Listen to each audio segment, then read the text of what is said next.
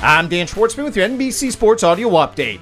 12 games on the Major League Baseball schedule with just two matchups featuring both teams with 500 better records as the Philadelphia Phillies come back from a 4-3 deficit in the 8th inning to knock off the Atlanta Braves 6-4 as Bryson Stott hits a 3-run home run in the bottom of the 8th to win it for Philly as they open a 3-game series, while the Boston Red Sox beat the Cleveland Guardians 3-1 at Fenway Park.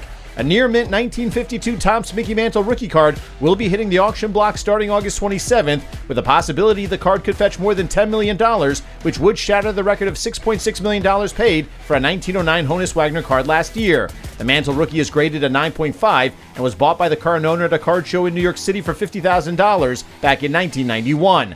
3 weeks after Brooklyn Nets star Kevin Durant demanded a trade out of New York, the Boston Celtics are reported to have entered the sweepstakes for the 12-time All-Star, with Jaylen Brown potentially the centerpiece in a return package. Boston could also include 3 unprotected first-round draft picks, as well as multiple draft pick swaps. Other teams known to have reached out to Brooklyn include the Phoenix Suns, the Miami Heat, and the Toronto Raptors. With the Chicago Bears having purchased land outside of the city in Arlington Heights for close to $200 million back in September, Chicago Mayor Lori Lightfoot has unveiled 3 proposals to try to keep the team at Soldier Field, including adding a dome to the existing structure while also adding more seats, luxury boxes, and more food and beverage spaces. Lightfoot believes the proposed renovations would allow for more sponsorship opportunities as well as naming rights for the stadium. The Bears, though, earlier this month said they are only considering a new stadium at the Arlington Heights location and are not considering a renovation of Soldier Field.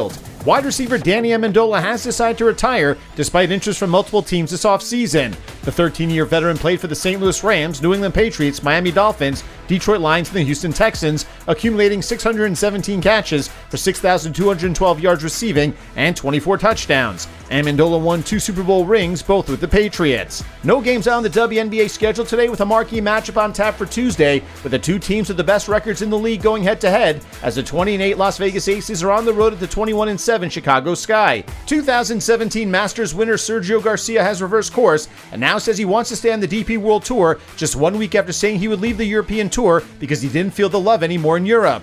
Garcia, who would have been ineligible to play the Ryder Cup if he resigned, was one of the first golfers to leave the PGA Tour and join the LIV Golf Series. With your NBC Sports Audio Update, I'm Dan Schwartzman.